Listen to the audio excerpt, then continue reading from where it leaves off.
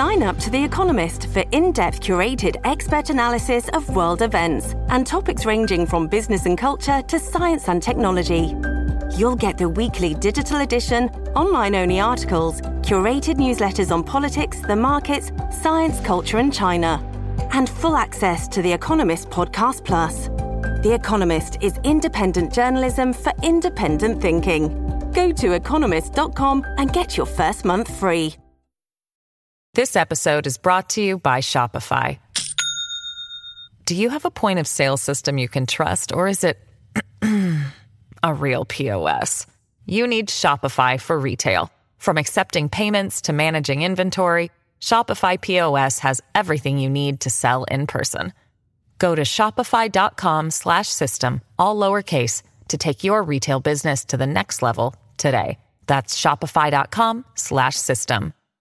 Hello, everybody. This is Marshall Poe. I'm the editor of the New Books Network. NBN listeners like to read books and buy them. So we thought we'd tell you that right now, our friends at Princeton University Press are having a remarkable site-wide sale. You can get 50% off books, including ebooks and audiobooks, with the code 50, F-I-F-T-Y, at checkout until May 31. You can save some real money on Princeton University Press books. I encourage you to go there and check it out.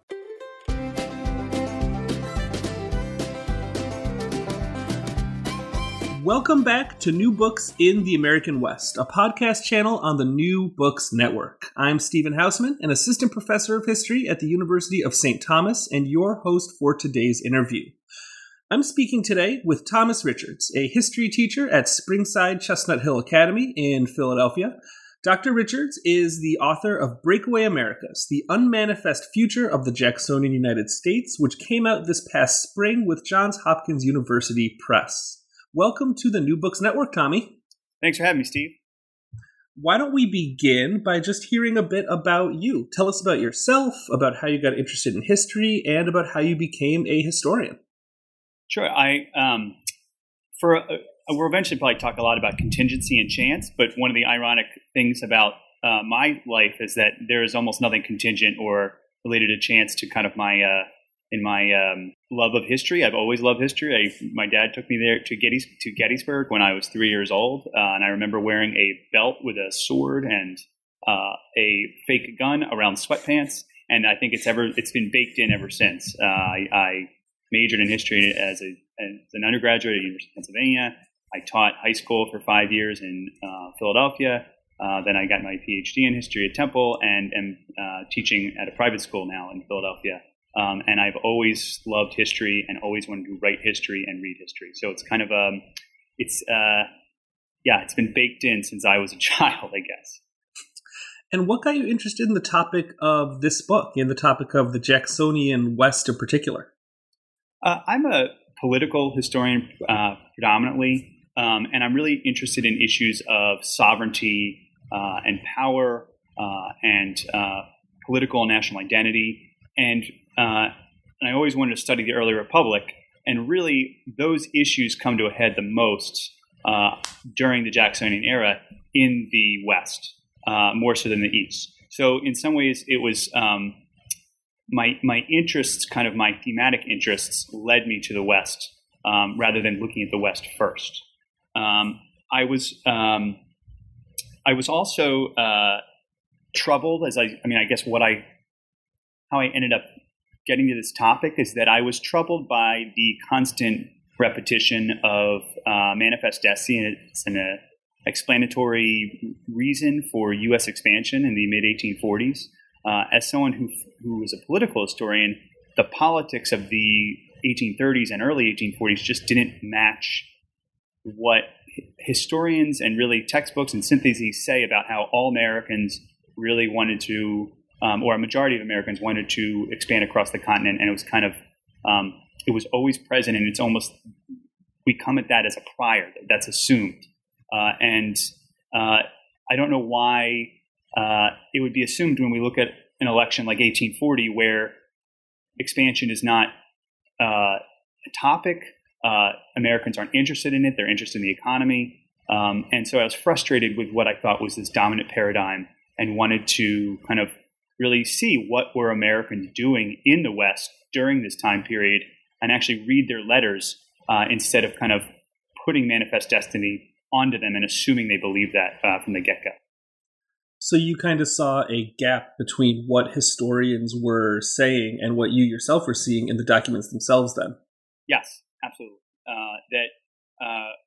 When we talk about Manifest Destiny, there's this kind of, it seems like every U.S. history textbook, for example, has like the chapter on Manifest Destiny where it says, in the early 1840s, it became belief among a majority of Americans that the United States was destined to expand across the continent. And then they cite John L. O'Sullivan's famous annexation article in the Democratic Magazine and National Review. And then they, kind of move on instead of actually figuring out what's going on in these places and what these people are saying.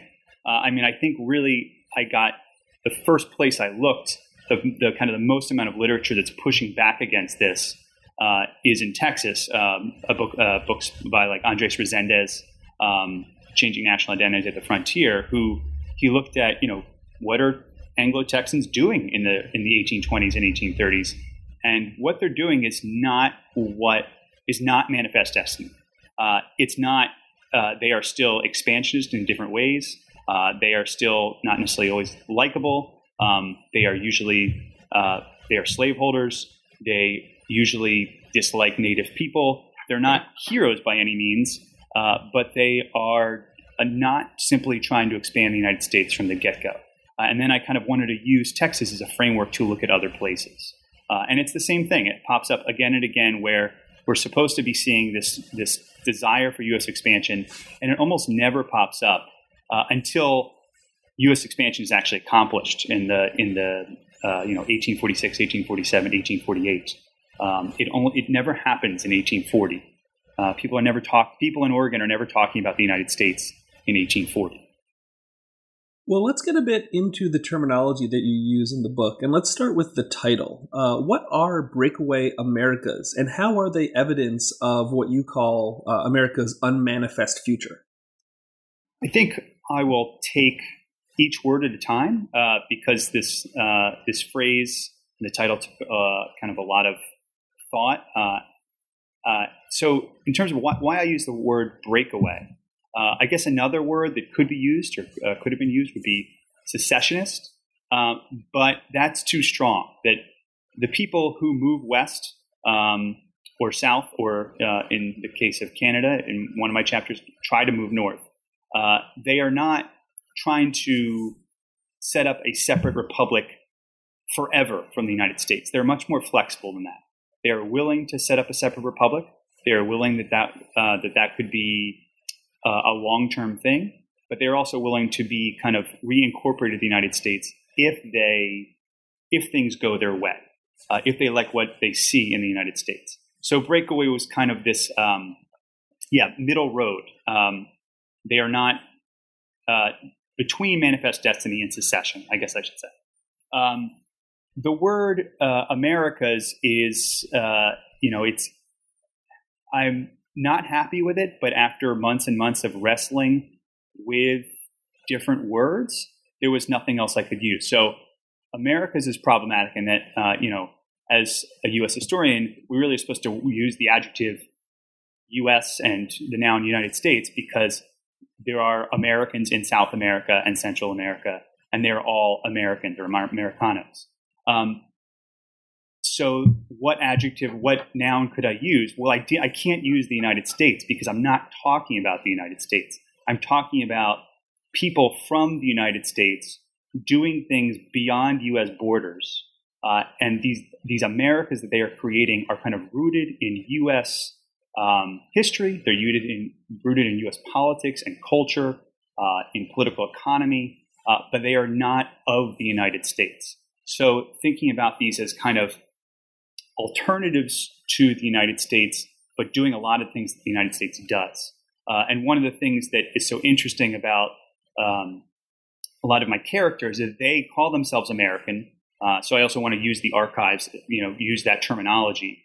And they will claim that the United States has become anti-American, that they are more American than the United States has become by the mid to late 1830s. And so in each of these places, they're both, these Americas are both kind of geopolitical spaces, and they're also ideological formations or formulations. So a lot of these Americans who go to these breakaway Americas or go with ways to, they think about ways to improve what is going on in the United States. Usually that surrounds three aspects. Masculinity, it is men who are predominantly making these decisions to leave, even if they're coming with families. And they think about how they can be more masculine in these places than they were in the United States. And they constantly say that the United States is no longer this masculine republic. Two, tied up with masculinity is how will they gain access to land? And that is one of the main goals in almost all of these places is what to do with land, how to gain ownership, and what to do with that land once you become an owner, because they cannot get land in the United States. And the third thing with in these breakaway Americas, kind of the key component is slavery and what to do about slavery. And so there's different kind of these breakaway Americas are these flavors of the United States. I use in the book the phrase that it's almost like a kaleidoscope or a funhouse mirror. So they will distort certain things from the United States. In Texas, they will make slavery even more important. But in Oregon, they will be completely anti-slavery and be free soil. So they try to kind of expand the things they like and shrink the things they don't. So that's a long answer about why I chose Americas and what's going on there. In terms of the Unmanifest Future, Unmanifest is obviously a play on Manifest Destiny.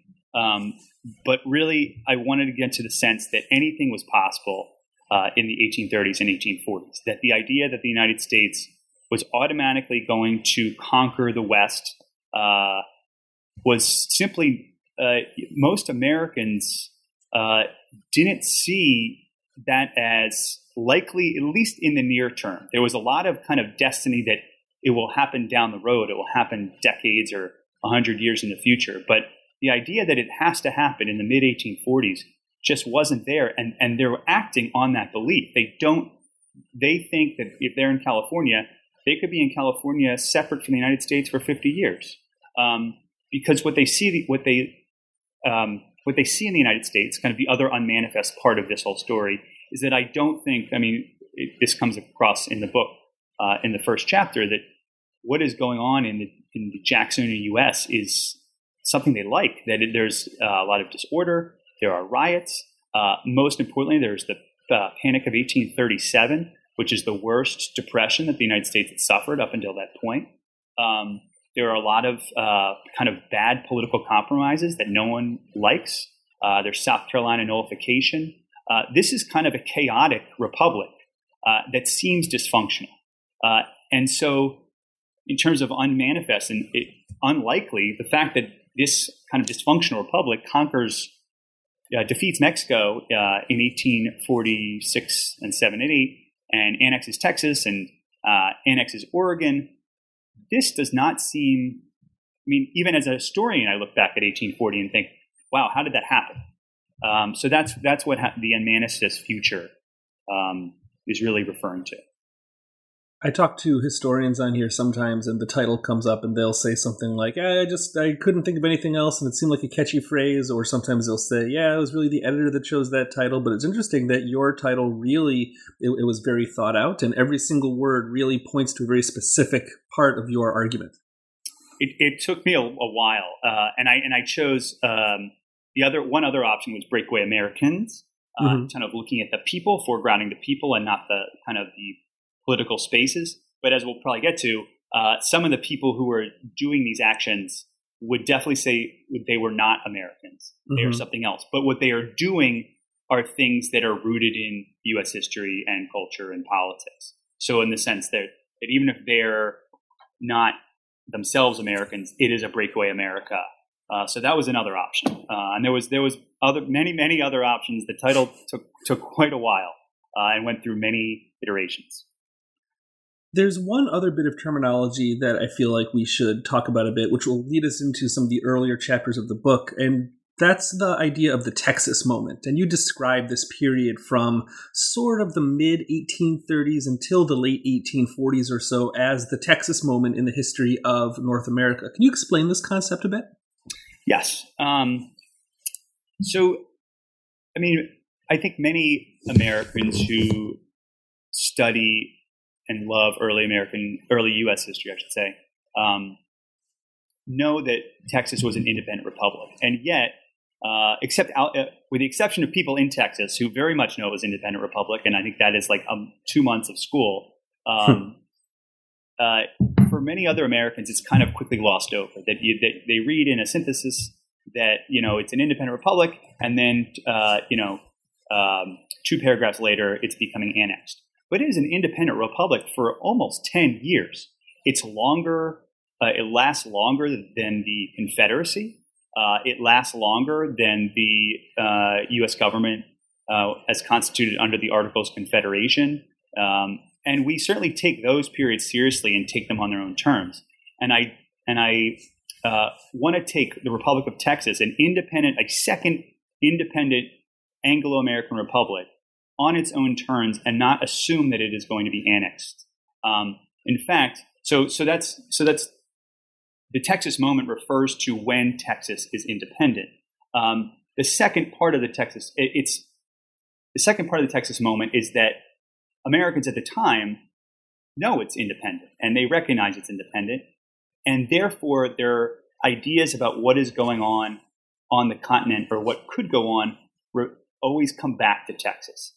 Texas in itself becomes essentially a language of talking about leaving the United States and setting up their own country. So even when Americans, for example, anti-slavery Americans in the North, they don't like Texas, but they can use this as kind of, if they want to invade Canada and create what they will say is a northern Texas. In California, they will talk about a Texas on the Pacific. So it becomes a language to talk about the other political possibilities. And kind of the third component of the Texas moment is that all of this is going on, as I said before, when the United States seems to be highly dysfunctional, when the economy is a mess, when there are a lot of kind of political crises going on. So when they look at a new republic in the South, they think about new republics in the West and the North. And what they see in the United States is something that they don't like. So there's kind of the framework of possibilities is wide open at the time to many Americans who both leave and, the breakaway Americans who set up breakaway Americas. It also is even people who don't leave talk about these things and kind of what is possible on the continent. There's one other concept I think we should spend some time on before we get into the examples that you use to make your case here in the book, and that's the idea of contingency. And this is a book that is largely about that idea of historical contingency. So can you tell us, what is that idea? What is that concept, and why is it so important for historians to have a firm grasp of? Contingency, another way to put it would be chance or randomness or whim. Something that happens that is completely unexpected and really, in some ways, unexplainable by a historian. I don't mean unexplainable we can explain it, but a great example is the fact that an example of contingency in this book is William Henry Harrison's kind of untimely death within the first month of his presidency. He's elected as the first Whig president with a Whig Congress. They are planning to do Whig things with the economy and try to get out of the economic depression, and then he suddenly dies, and what happens? That's unexplainable to historians in terms of, we like thinking about broad structural forces that kind of that guide history along, and yet contingency is kind of the opposite of that. These moments where there's a quick turning point that no one could have predicted. So contingency is so important for my book because what I argue is that Americans could not have predicted the election of Polk, could not have predicted the annexation of Texas, could not have predicted the U.S.-Mexican War even a year beforehand. There's these contingent moments that turn things quickly and make them adjust. So we need to when they say they want to set up an independent republic on the Pacific, which they do say in 1843, that's not crazy because of what they're predicting, and their predictions are pretty sound. But contingency changes things. Randomness changes things. And so there's not a lot written on contingency. I mean, I really borrowed some of the ideas of Gary Kornblith has a wonderful counterfactual essay about the coming of the Civil War and what if Henry Clay were elected in 1844. William Frayling has both his books, Road to Disunion 1 and 2, spend a lot of time with contingency. But I don't think so. For how much good history is out there, there's not a lot written on it, and I think it needs to be taken more seriously. Follow the paths that seem now baked in, but were actually quite unexpected to many Americans.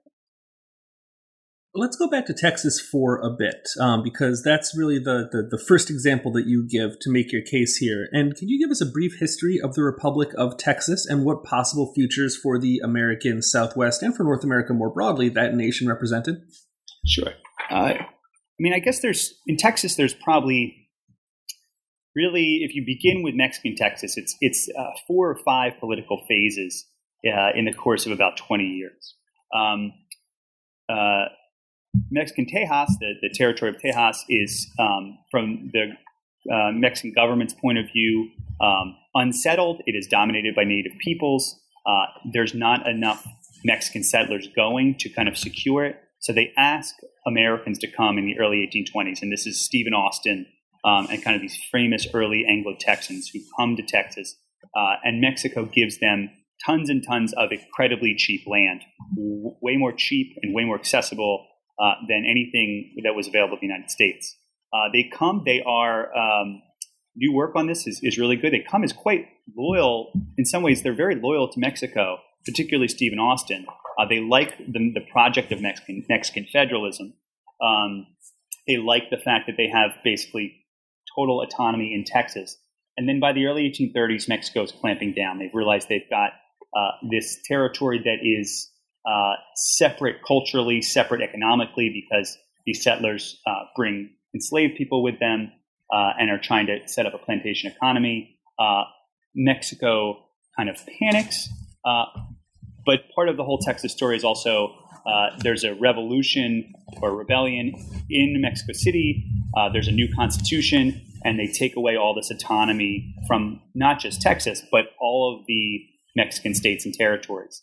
And so the Texans rebel. And this is the Alamo, this is Goliad, this is San Jacinto. And we get this kind of Texas Republic that, interestingly, is kind of, it's seen as unique by Americans today, but at the time, it's just one of a dozen Mexican states that rebel against the Mexican government. And so it declares independence. It's nicknamed the Accidental Republic for a good reason. Either the people in Texas didn't want, either they wanted to stay with Mexico and they're kind of pushed away by this new centralist government, or they want to join the United States because they realize that the United States can provide protection against a much larger and much stronger Mexico than Texas ever could be. They don't want to be independent. But then they ask the U.S. to annex them. The United States says no, because Martin Van Buren, who is the new president at the time, does not want to upset. There's kind of a matter of slavery, and kind of he wants to keep the Democratic coalition together between Northerners and Southerners, and adding a slave territory would be problematic. He's worried about the Panic of 1837 and the Depression that starts as soon as he takes office, and he really does not want to break the treaty with Mexico, the peace treaty with Mexico the United States had. So he declines, and then the Texans have to figure it out. And they completely turn things around. So there's Sam Houston is the first president. He wants to be annexed. The second president is Mirabeau Lamar. And Mirabeau Lamar is elected on a platform of expanding the Republic of Texas west and creating this second American Republic. He is against U.S. annexation. So there's this kind of 5, 6, 7 year period where the Republic of Texas is experimenting as a permanently independent republic. That ultimately, by the mid-1840s, fails. It's one of the reasons why Sam Houston is elected again, and Texas tries again for annexation. But it is they really go for it in the middle period of the Republic of Texas. That Lamar is sending expeditions to the west. He dreams of getting to the Pacific. All of this is kind of in his head. None of it really works out. But it's this moment of really embracing Texas identity and Texas independence and foregoing connections to the United States. After discussing Texas, you then move kind of north and east for a time, which I found a bit surprising, and you discuss what is, in your words, an attempt at perfecting America in Canada. So why did you include this very non-Western example in the book, and what does it tell us about the Jacksonian United States? And frankly, I had never heard before of the conflict that you describe in this chapter. Yeah, the Patriot War, as it's called, as right. A few historians who study it have called it.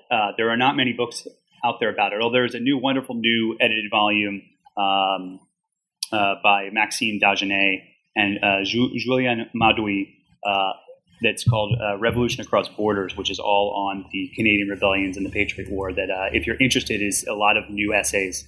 I have one in there, but the other ones are excellent.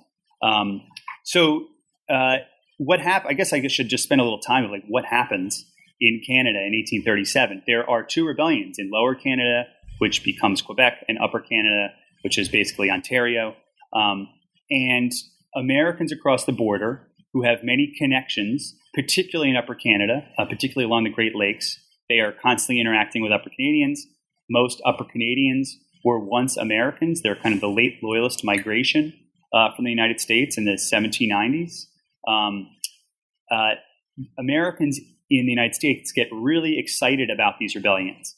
These rebellions are pretty quickly crushed, and all the rebels flee across the U.S. border. Again, this is I'm focusing mostly on Upper Canada here, and Americans in the northern United States basically join armies, set up secret what they call hunters' lodges to try to restart these rebellions. And so they end up writing a new constitution for the Republic of Canada. They think about banking schemes, how they would set up a bank that would kind of allow for more equality among these future Republic of Canada citizens. They think about how to redistribute land more equitably. Many of these people are kind of on the radical wing of the Democratic Party, the Loco-Foco wing. And they want to, they basically, I argue that they want to basically create a better America in Canada, kind of with all those things, again, more equal, more opportunity, particularly. This is right after the beginnings of the Panic of 1837 that all of this happens. When you bring up kind of why is this in a book that is mostly about the American West and the politics of Washington, I don't think there's anything particularly Western or Southern, I should say, about Americans kind of leaving U.S. borders.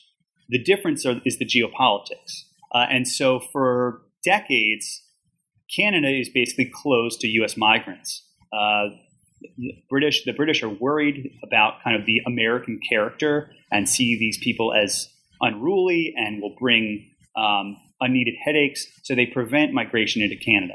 And then for a brief moment during the Patriot War, everything restarts. It suddenly seems that Canada is a place where Americans will be able to go.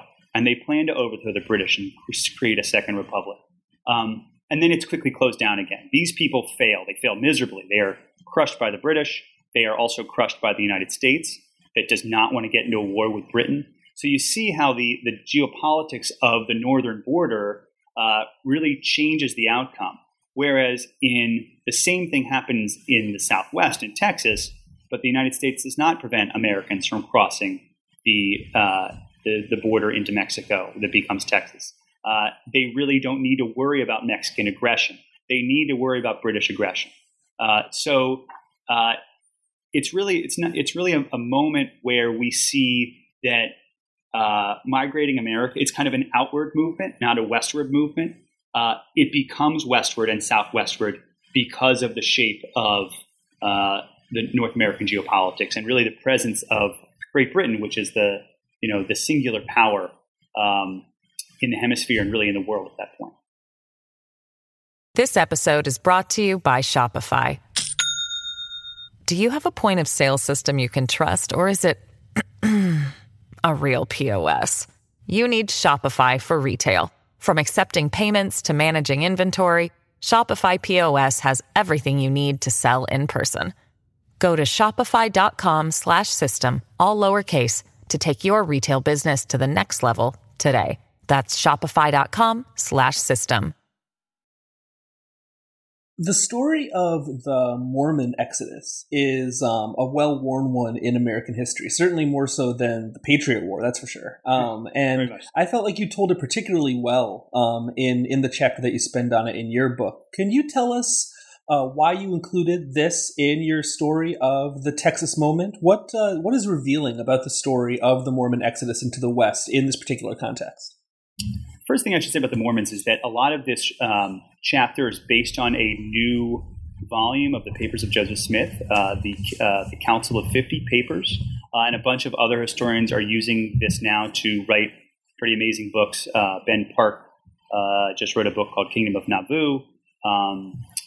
Spencer McBride is writing an account of Joseph Smith's quest for the presidency in 1844, kind of using these Council of 50 minutes. These minutes have been kept secret since they started. The council started in 1844. They have been secret until last year or 2 years ago. And this is basically this political arm of the Mormon Church. As Joseph Smith's ambitions have grown and as hostility between the Mormons and Illinoisans and between Americans more generally has grown, he starts thinking about how to kind of what to do about Mormon politics and a Mormon polity or a kingdom and where to set that up and how to set that up. So it's these fascinating internal deliberations. And what makes the Mormons so interesting and I think so compelling for my book is that more than any other group of people, they see North America when their Council of 50 is formed, they're in Nauvoo, Illinois, which is right on the Mississippi River. They see North America in all its idiosyncrasies and all its geopolitical, kind of all the geopolitical spaces on the continent that might be available to them. So they talk about Texas, and they send people to Sam Houston to talk about moving to Texas. They think about allying with the British against the United States. They talk about moving to Mexican California, and what would the Mexican government do for them? They talk about Oregon.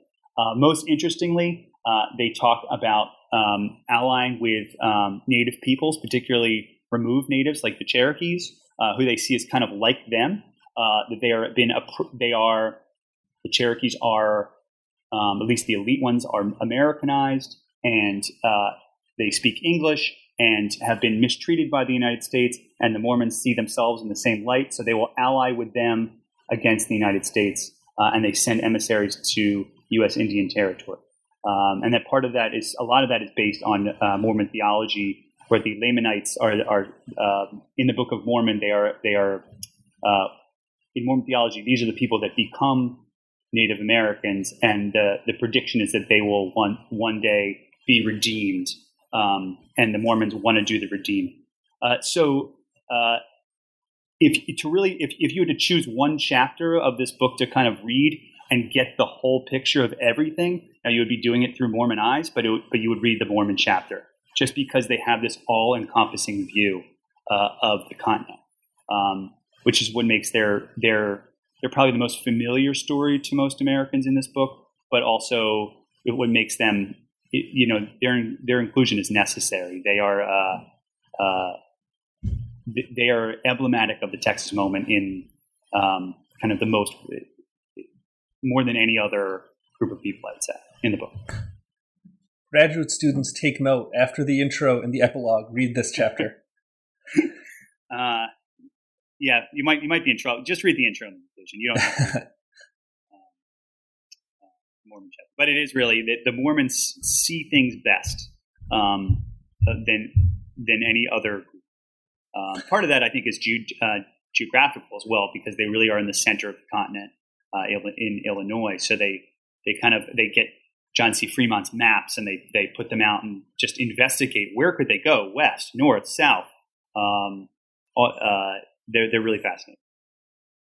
You mentioned the Cherokee a couple of minutes ago, and they're the focus of a chapter themselves, the Cherokee people and their quest for a sovereign nation apart from the United States. And this might be a good opportunity to go into a little bit more depth about that term again, your concept of breakaway Americas here, because you use it very specifically, as you said, since the Cherokee people were not of the United States, but they still fit under your definition, as you argue in the book. So tell us a bit about that and a bit about their attempt at forming a breakaway America. I think it's important to say at the outset that the Cherokee Nation they are not Americans. They would not have said that they are Americans. They are a native nation, in many ways in opposition that exists, at least in the late 1830s, that exists in opposition to the first Jackson and then Van Buren administration because of Cherokee removal and the Trail of Tears. So if they're not breakaway Americans, I believe the Cherokee Nation and really what they're thinking and what some other native peoples in U.S. Indian Territory are thinking about is that they are thinking about they are thinking about what could happen in U.S. Indian Territory. What are the possibilities? And they are coming at this angle from a kind of with an American cultural and political background, particularly the elite.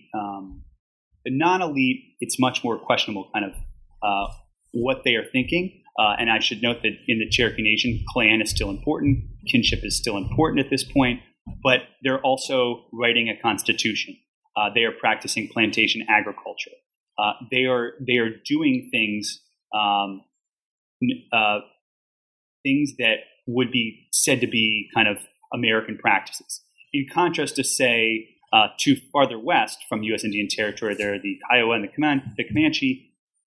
They are also trying to assert native sovereignty, but in a very different way than the Cherokee Nation and the other peoples of U.S. Indian Territory. And so what I argue is going on in U.S. Indian Territory is something that they are not trying to gain complete independence, but they are trying to gain some sort of expansive autonomy. In the late 1830s, it's really a question of what is U.S. Indian Territory. No one really knows. Is it kind of a protectorate? Is it a buffer?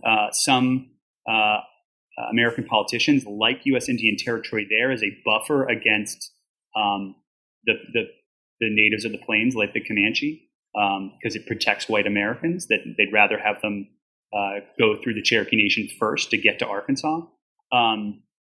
And so I think John Ross in particular, other Cherokee leaders, I believe there are Choctaw leaders as well. They're trying to think about kind of a way to secure kind of an expansive permanent autonomy in U.S. Indian Territory, which at this point is the far western edge of the United States. And again, no one knows when the United States or if the United States is going to conquer places farther west. And so they might just be permanently out there for a long, long period of time and kind of really can assert an expansive amount of autonomy, not necessarily independence, but autonomy. So it's in that sense, even though they're not trying to assert independence, they are still, in my view, a breakaway America. And you end the book with a couple chapters that take place on the Pacific coast. And I think for many people who are perhaps not as well versed in the history of the American far west as others, and even people that are particularly well versed, they might assume that the history of the American Pacific and of American California in particular, that it begins with the California Gold Rush. But as you point out, that gold rush only really happens because of, among other reasons, an earlier attempt at creating one of these breakaway Americas. So can you tell us a bit about the story of the short-lived Bear Flag Republic and of this example of a breakaway America? I guess I should say that I think the Bear Flag Republic is kind of the end of the breakaway America in California. And in fact, it's kind of, in some ways, it's the opposite of everything that's going on before. That the Bear Flag Republic is the anomaly. So let me say the Bear Flag Republic, for listeners who don't know too well, is this short-lived rebellion by originally 33 Americans in Mexican California. And they seize the little hamlet of Sonoma, and they declare the Bear Flag Republic. Not much happens. About a month later, they find out that the United States and Mexico are at war, and they kind of are incorporated into U.S. forces and undertake the U.S. conquest of California. But this Bear Flag Rebellion is kind of portrayed as Manifest Destiny on overdrive. If you think about Texas, it takes a decade for Americans to travel there, and they live in Mexican Texas. It takes another decade as an independent republic. Then they're annexed. It's kind of this 20, 30-year story. The Bear Flag Revolt and what happens in California is like a 5-year story. Americans get there in the early 1840s. Not many of them. It's much less popular than Texas or Oregon in terms of American migrants. And within a year, they're upset at Mexico. And within 2 years, they revolt. And then within a month, they're part of the United States. And what I argue is that when you actually look at the history prior to that, a majority of Americans who go to California don't want to rebel against the Californios. So the Californios are the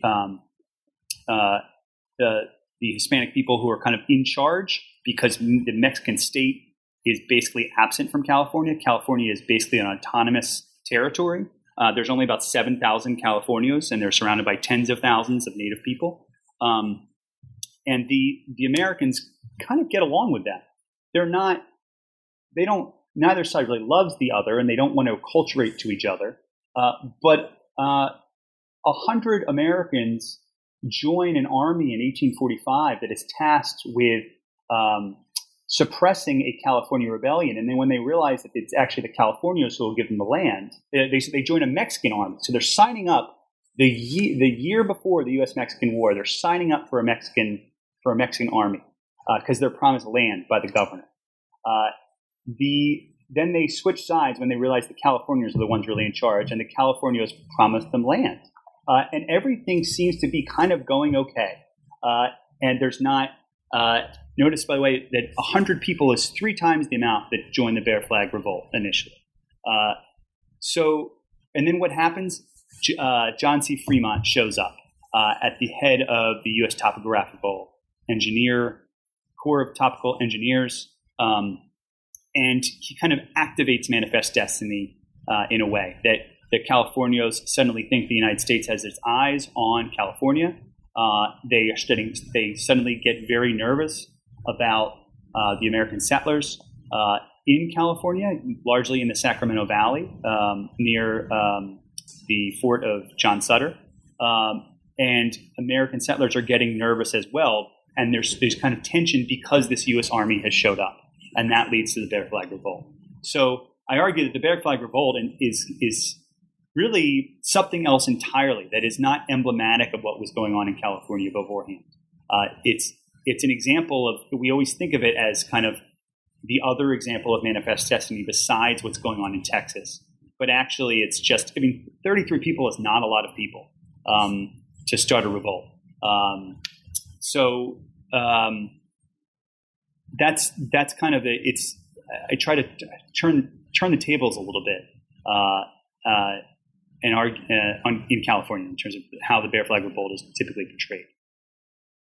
And it's a perfect example of what you're talking about, because pretty much up until the point when Fremont shows up, it's not clear what's going to happen in California. It's really, everything is up in the air, and if you're living in that particular moment, the future is very hard to predict from the late 1840s at that point. So I thought this was an excellent chapter, really. Yeah, and California, California at this time is kind of just this political mess where it's divided between Californios in the north, Norteños, Californios in the south, around Los Angeles, Sureños, the American settlers in the interior in the Sacramento Valley, a bunch of American and European merchants that live along the coast, tens of thousands of native peoples kind of in the California interior, and the Mexican government. And everyone's kind of jockeying for position, and no one really, there's no no one side has they kind of keep switching sides because no one can seem to gain the upper hand. There's actually this fascinating moment right before the Bear Flag Revolt when all these prominent Californios meet at that point, the capital of Mexican California in Monterrey, and they debate, well, what should we do? Because Mexico really is not in control. Should we be independent? Should we join Great Britain? Should we join the United States? Should we join France? They really have no idea. And then everything all these plans kind of go by the wayside when Fremont shows up, when the Bear Flag Revolt happens. And suddenly it becomes a much more kind of the typical racialized and nationalized story that we tell about the U.S.-Mexican War. But up until then, it is really, they had no idea what was going to happen, and they had no idea because everything was kind of a mess out there. And finally, you close with the story of Oregon. And Oregon has a special place in the American mythos of Western settlement, in the kind of mythology of the American West. So what is the typical narrative around Oregon? And how does that narrative conceal some darker and more insidious realities? Well, for the listeners who grew up in the 80s, as I did, the typical narrative of Oregon is the Oregon Trail video game. That it is families who travel. In the video game, they don't really talk about expatriation, obviously, but they are traveling beyond U.S. borders, trying to secure. They are without slaves. They want to secure a kind of a small farm, 640 acres, that they will get for free when they arrive in Oregon. When they arrive in the Willamette Valley. They are. The Willamette Valley is kind of open for settlement because the Hudson's Bay Company had brought. They're out there with, and they had brought epidemic disease. It wiped out the local native peoples, something like 90%, and so there literally is land for the taking. And so the video game doesn't talk about that either. But it's kind of this peaceful story of American families trying to get free land, crossing a continent. It's very dangerous and hard.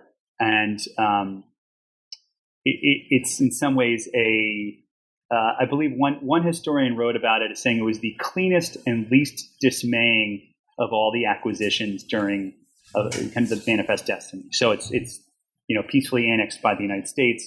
There is violence after that, but up until then, it's kind of this feel-good story. There is a lot of truth to that in certain ways.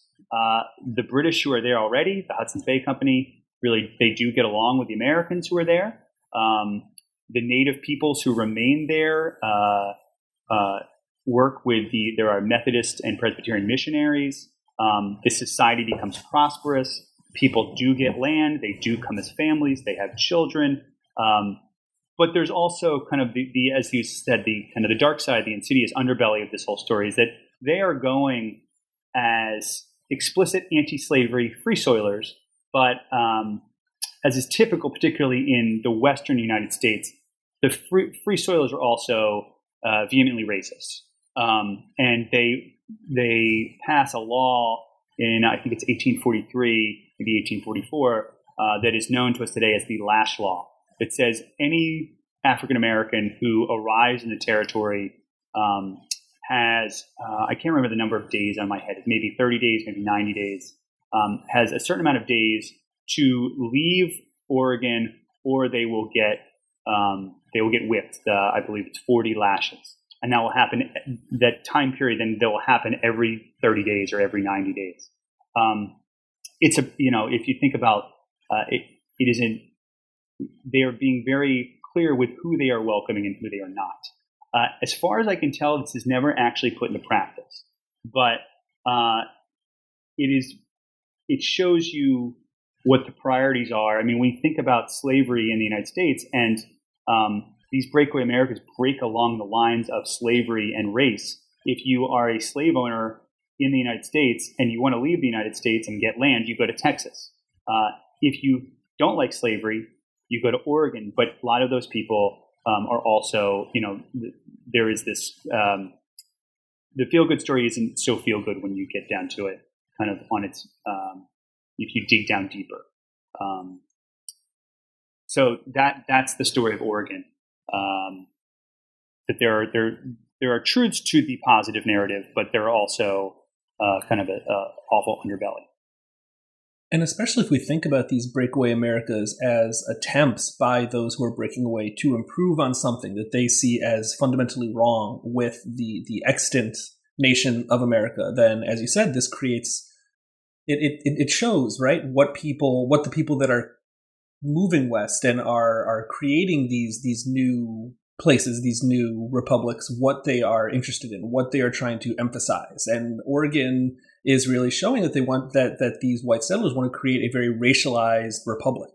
Absolutely, and that's the case really in many of these places. I didn't talk about it when we were talking about California, but it's the smallest group of American migrants who go there, and they're kind of this unique group that I argue in the book that they kind of want this middle road where they are anti-slavery in theory. They don't want to go to Texas, but actually they're totally fine with the practice of slavery. And what they will do when they get to California is they will emulate the elite Californios and basically enslave local native peoples. They don't call it slavery. They can say that they're anti-slavery, but the life that they are trying to live in some ways is as it would be lived on a kind of a large southern plantation. So there's kind of a story of race and labor in all of these places. Yeah. So how then did the Texas moment end? And how, as I think you described in the book, as Sam Houston put it, how does the Texas moment turn into the era of manifest destiny? I use Sam Houston. Sam Houston has a kind of unknown speech in early 1846. He actually says after the fact that he was sick when he was giving it, and so no one seems to have actually listened to it. But it's very revealing. So Sam Houston's an interesting character because he is always a U.S. nationalist. When he goes to Texas, when he's president in the beginning, he wants the U.S. to annex Texas. When he becomes president again, that's his goal again. And then when he's the governor or senator in 1861, when Texas votes to secede from the United States, he is against that too, and they throw him out. He always wants to join the United States whenever and wherever. Unlike most of the characters in my book, who are much more ambivalent, willing to play different futures.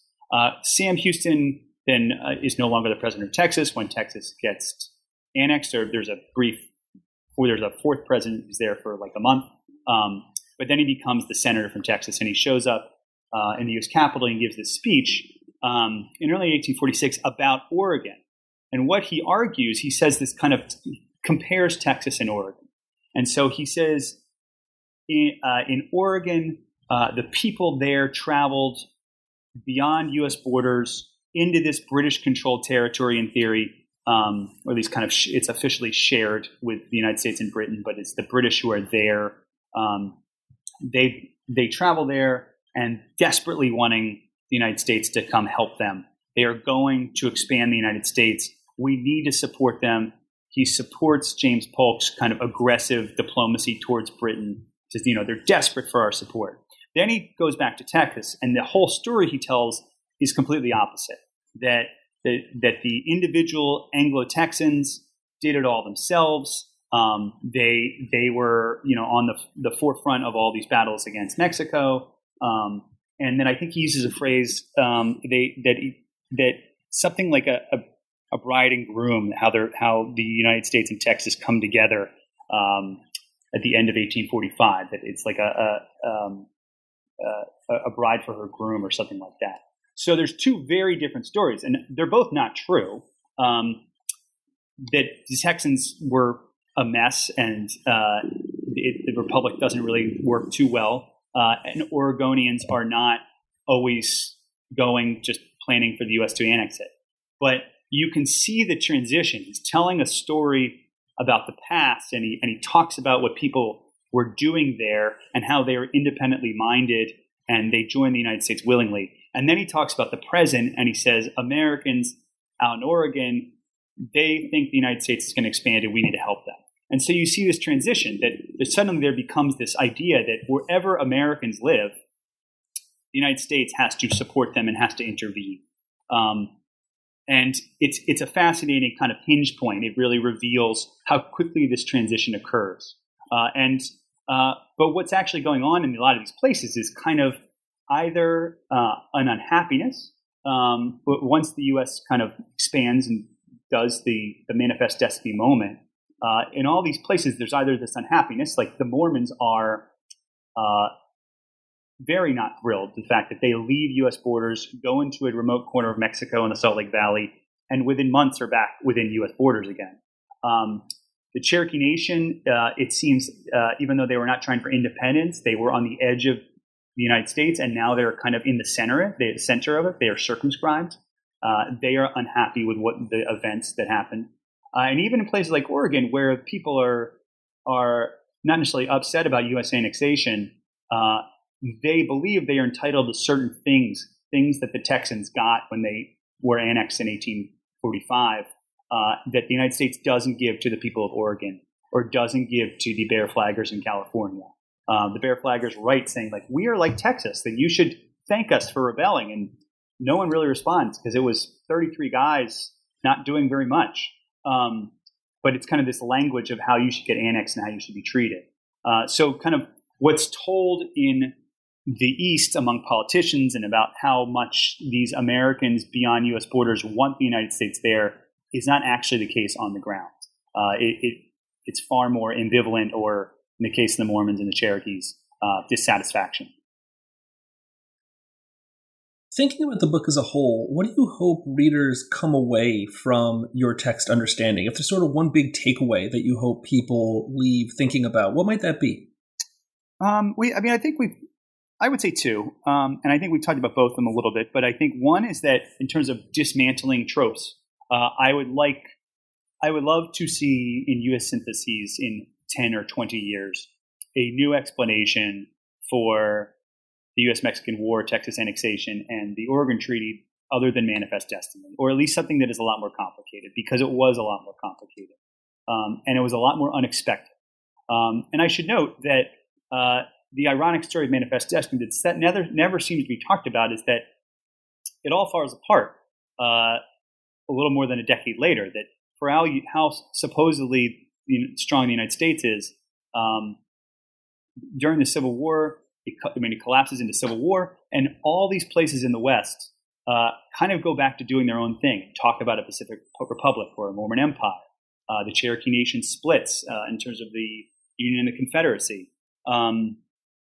So I would like to see manifest destiny kind of, I don't want to say abandoned, because I think it's something we still need to talk about and unpack, but I think it's much more complicated than we've assumed. That manifest destiny could be the manifest destiny of, white Americans to set up independent republics, then they will control the continent that way. It doesn't mean manifest destiny to for the United States to control everything. I mean, even in the annexation article by John L. O'Sullivan, he says that California will join the Union in the fast hastening year of 1945, 100 years from when he's writing.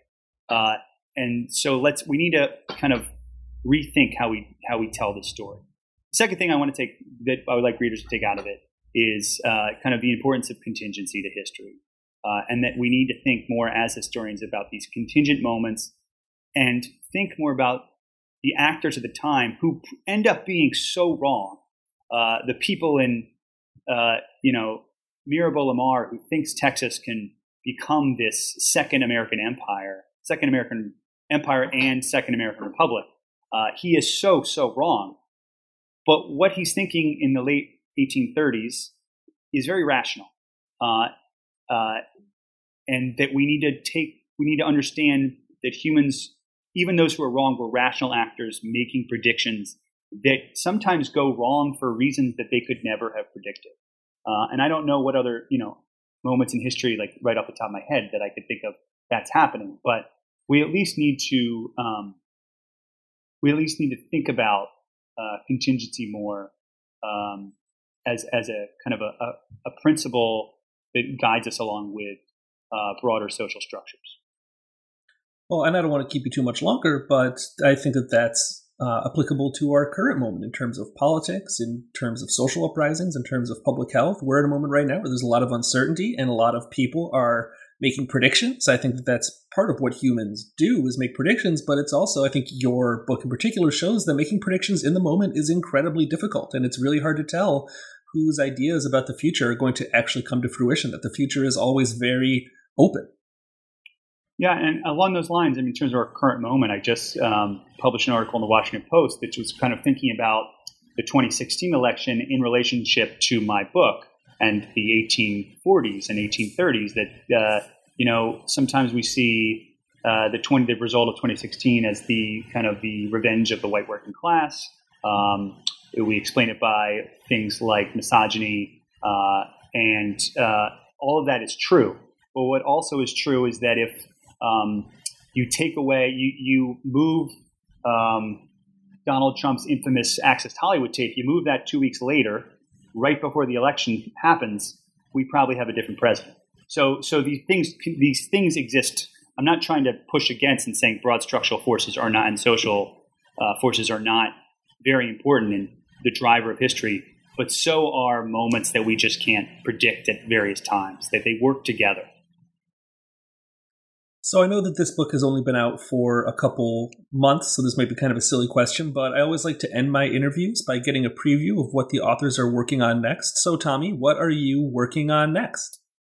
I'm working on a book, a trade book that right now the title is Unbounded Politics, which that title will almost certainly change.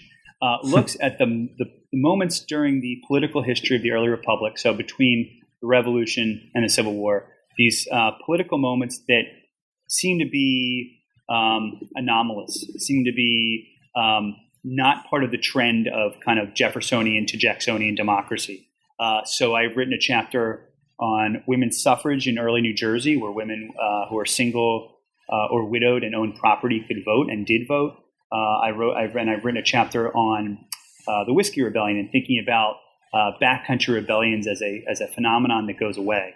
And so kind of part of this story is once again about contingency, that these moments that seem so weird and anomalous to us that either we completely ignore or we quickly pass over might not have been so at the time, except for certain kind of on the ground events that might occur. And so I'm kind of trying to tell these interesting stories to a broader public. Historians know most of these, but trying to kind of give a wider story of early American politics than the typical one. Bringing political contingency into the public sphere. I like it. Dr. Thomas Richards is a history teacher at the Springside Chestnut Hill Academy in Philadelphia, and he is the author of Breakaway Americas, The Unmanifest Future of the Jacksonian United States, which came out with Johns Hopkins University Press in the spring of 2020. Thank you so much for joining me today, Tommy. Thank you, Steve. That was great.